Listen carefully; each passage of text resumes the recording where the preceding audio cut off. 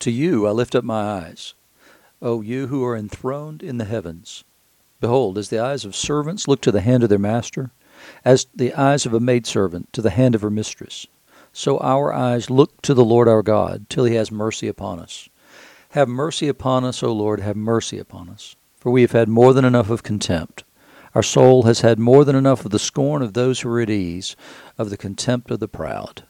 That's Psalm 123, which along with Psalms 121 and 122 are the Psalms appointed for today, Tuesday, November the 23rd, 2021. You're listening to Faith Seeking Understanding, and I'm your host, John Green. Thanks for being along today. As I said yesterday, we're looking at prophecy this week, the week prior to the beginning of the season of Advent. And today's prophecy is in Nahum, the first 13 verses of that book. And then we're also over in 1 Peter 1, verses 13 to 25, and in Matthew's Gospel, chapter 19, verses 13 to 22. So I've always said with respect to Nahum, and I've only taught it like once ever, I've always said that book is the prophecy that Nahum is given to deliver is the prophecy that Jonah longed to deliver. It is an oracle concerning Nineveh, and it's the word of God's judgment against Nineveh, which is exactly what Jonah wanted to go to Nineveh and prophesy. He'd got to go pronounce it, but he didn't get to see it happen because the people of Nineveh repented. And so Nahum is the one who gets to deliver the oracle concerning Nineveh from the Lord. The Lord's a jealous and avenging God. The Lord is avenging and wrathful. The Lord takes vengeance on his adversaries and keeps wrath for his enemies. So are the people of Nineveh, or the Babylonians, are they enemies of God and adversaries of God? And the answer is yes, but then the question becomes, in what way are they enemies? And they're enemies because of the way they've treated God's people. God used them as an instrument of judgment against his people, but they carried it too far. And that was the brutality of the Babylonian regime is exactly why they ended up being so hated, and the reason that Jonah wanted to prophesy this prophecy against them was because their brutality towards God's people. They carried the judgment further than the limits God had set for that judgment. And so they became his adversaries because they were enemies of his people. That's true today. Anybody who's enemies of God's people are enemies of God. The Lord is slow to anger and in great in power, and the Lord will by no means clear the guilty. This is a statement from Exodus 34. It's a recapitulation of who God self-revealed himself as to Moses, and what we know as the 13 attributes of divine mercy. But we also know that he will by no means clear the guilty. So those who fail to repent, those who fail to confess and then to repent of their sins are those that God will not clear. Your guilt remains because you haven't offered that guilt to the Lord. But he is slow to anger and great in power, abounding in mercy, and all those things that he revealed back in Exodus 34. And so that's a brief little recapitulation of that right there. His way is in whirlwind and storm, and the clouds are the dust of his feet. He rebukes the sea and makes it dry. He dries up all the rivers. Bashan and Carmel wither. The bloom of Lebanon withers. The mountains quake before him. The hills melt. The earth heaves before him, the world and all who dwell in it. This is the birth pangs of the new creation are what's in store here. But it also has to do with the understanding that in these places where he says the rivers are drying up, they're worshiping other gods, and those gods are fertility gods typically, and gods and goddesses both, actually. And the problem is that God's in charge of all these things. And so when there's drought, then that's due to the Lord. It's a judgment coming from God on those societies, and it's a judgment not just on the people there, but on their gods as well. Who can stand before his indignation? Who can endure the heat of his anger? His wrath is poured out like fire, and the rocks are broken into pieces by him. I mean, this judgment sounds awful. However, he goes on to say, the Lord is good, a stronghold in the day of trouble. He knows those who take refuge in him. But with an overwhelming flood, he will make a complete end of his adversaries and will pursue his enemies into darkness. What do you plot against the Lord? This is Psalm 2 language here. He will make a complete end. Trouble will not rise up a second time. I mean, it's a useless thing for you to plot against the Lord or the Lord's anointed. For they are entangled. They are like entangled thorns, like drunkards as they drink. They are consumed like stubble, fully dried. From you came one who plotted evil against the Lord, a worthless counselor. Thus says the Lord, though they are at full strength and many, they will be cut down and pass away. Though I have afflicted you, I will afflict you no more. And now I will break his yoke from off you and burst your bonds apart. So he's going to set his people free from Babylon in the immediate context of that prophecy. But as Peter spoke yesterday, what he was saying is that the prophets knew that there was an immediate context to their prophecy, but they also were aware that there was a longer term context as well, and that would apply throughout the generations so long as this life endures, that there was a secondary context. And so they were aware, the prophets were, that they were prophesying for us so that we could see Christ in light of their prophecy. So they knew that there were two horizons to the prophecy, to the prophetic words they were given. They realized that this would benefit coming later generations as well as those among whom they lived. And so we hear that in Nahum's prophetic promise, I will break his yoke from off you and will burst your bonds apart. They knew that that would be a comforting and encouraging word for us today in ways they themselves didn't realize at the time. And so the fulfillment of that prophecy is Jesus, and the ultimate fulfillment of it will be the end of all things and the recapitulation of all things in the recreation of the heavens and the earth. In Matthew's gospel reading today, people were bringing children to Jesus that he might lay hands on them and pray. So they're asking him to bless their children, and the disciples rebuked the people.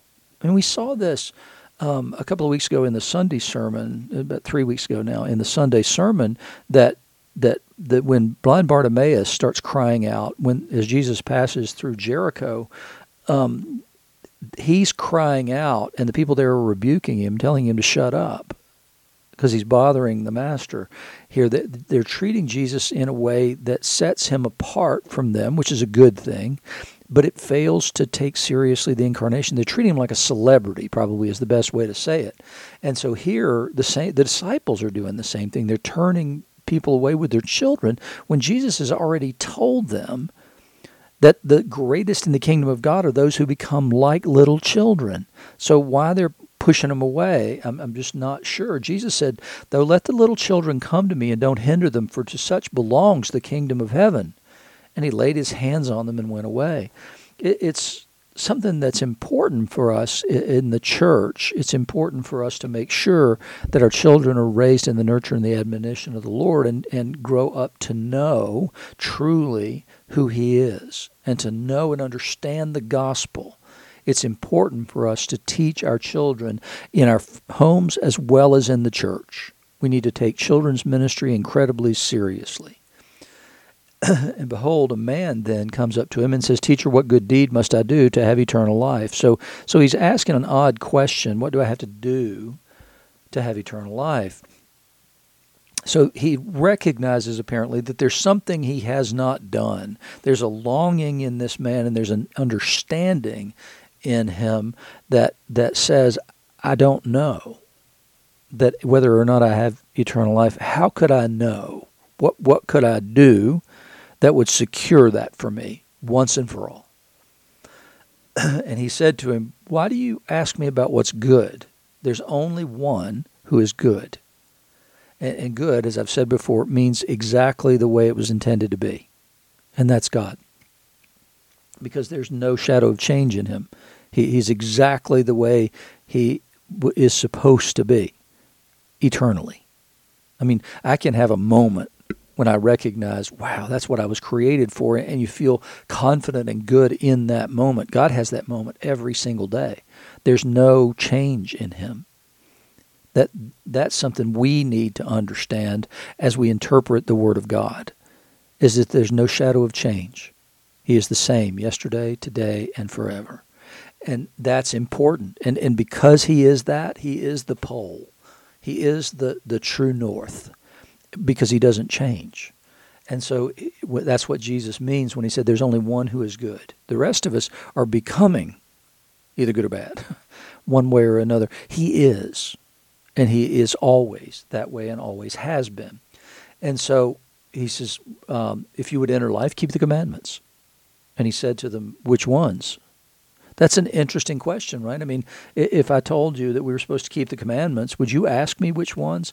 If you really understood things, then you would, because that's a truism that we do need to understand. And Jesus is saying that he limits those things to the second part of the Ten Commandments, those things that are duty and obligations to others, and then backs it all the way up to honor your father and mother, but doesn't go the next step of your duties towards God.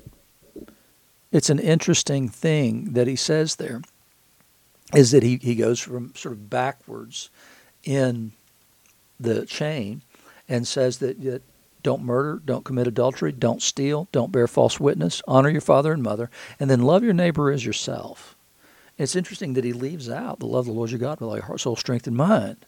He doesn't even include that. And then the young man said to him, well, all these I've kept. What do I still lack? So he's aware that there's something missing in his own discipleship. There's something missing, and he doesn't have the confidence to know what his eternal fate will be.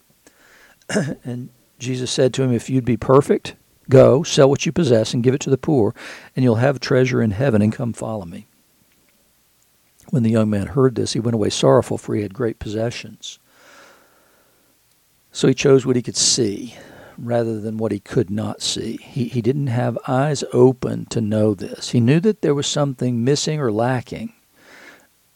But once what was exposed, once what it was exposed to him, he didn't have an answer for that, because he loved the things of earth too much to actually want to inherit the kingdom of God. He wasn't willing to give up his earthly inheritance, the things that he enjoyed, the things that he could see, for this treasure in heaven that Jesus offered him, and an opportunity to come and follow him as well. The good news is that whatever you lack, Jesus doesn't, because he, like God, is good, which means he's perfect. And so Jesus says, if you would be perfect, go do this. Well, Jesus laid down that kingdom, said no to the offer of all the kingdoms of the earth, all the things that he could see, in order to receive the crown of glory that is eternal. And he calls us to do the same, calls us to have the same attitude towards everything in this life. In this 1 Peter passage, he begins with, therefore, preparing your minds for action and being sober-minded, set your hope fully on the grace that will be brought to you at the revelation of Jesus Christ. He's saying, set your hope on that which you cannot see. But the promise of that is there, the security of the promise of that is there in the resurrection itself. The fact that Jesus came back from the dead tells you, he says, everything you need to know. And you can set your hope fully on the grace that will be brought to you at the revelation of Jesus Christ. Don't have any concerns or worries about everything in the world, because your hope should be fully on the grace that will be revealed. As obedient children, don't be conformed to the passions of your former ignorance. Don't act the way you used to. But as he who has called you is holy, you also be holy in all your conduct, since it's written, you shall be holy, for I am holy. So we are called to a different way of life. We're called not to be conformed to the passions of our former ignorance, but as Paul would say, then transformed by the renewing of your mind. So set your mind on things above. Let the passions of your mind be changed into the kingdom of God.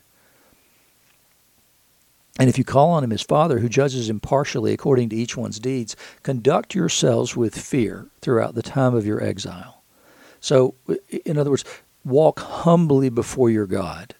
during this time of exile, during your earthly life, knowing that you were ransomed from the futile ways inherited from your forefathers, not with perishable things such as silver or gold, like the young man's inheritance, but with the precious blood of Christ, like that of a lamb without blemish or spot. He was foreknown before the foundation of the world, but was made manifest in the last times for the sake of you, who through him are believers in God, who raised him from the dead and gave him glory, so that your faith and hope are in God. What he's saying is that God had a plan from before the foundation of the world. That plan was in place. He was foreknown before the foundation of the world. God knew how all this was going to play itself out. He knew before he ever created us that Jesus would come and that these things would happen. And so everything else was a foreshadowing of what was to come, and that is the incarnation of Jesus Christ.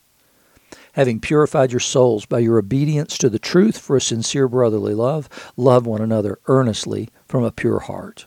Since you've been born again, not of perishable seed, but of imperishable, through the living and abiding Word of God. For all flesh is like grass, and all its glory like the flower of grass. The grass withers and the flower falls, but the word of the Lord remains forever. And this word is the good news that was preached to you. It's a powerful, powerful statement that everything else will pass away, but not him. Not the one who is Alpha and Omega, the beginning and the end. The one who is the lover of our souls, the one who has sent his Son to die for us on the cross.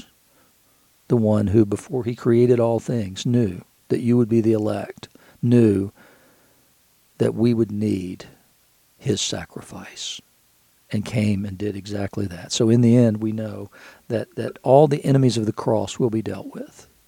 We know that all of that is true, but we also know that the Lord is good. And if you are enemies of the cross of Christ, then that's a choice you made, and you'll have to live and die with that choice. We should rejoice in the great salvation of our God.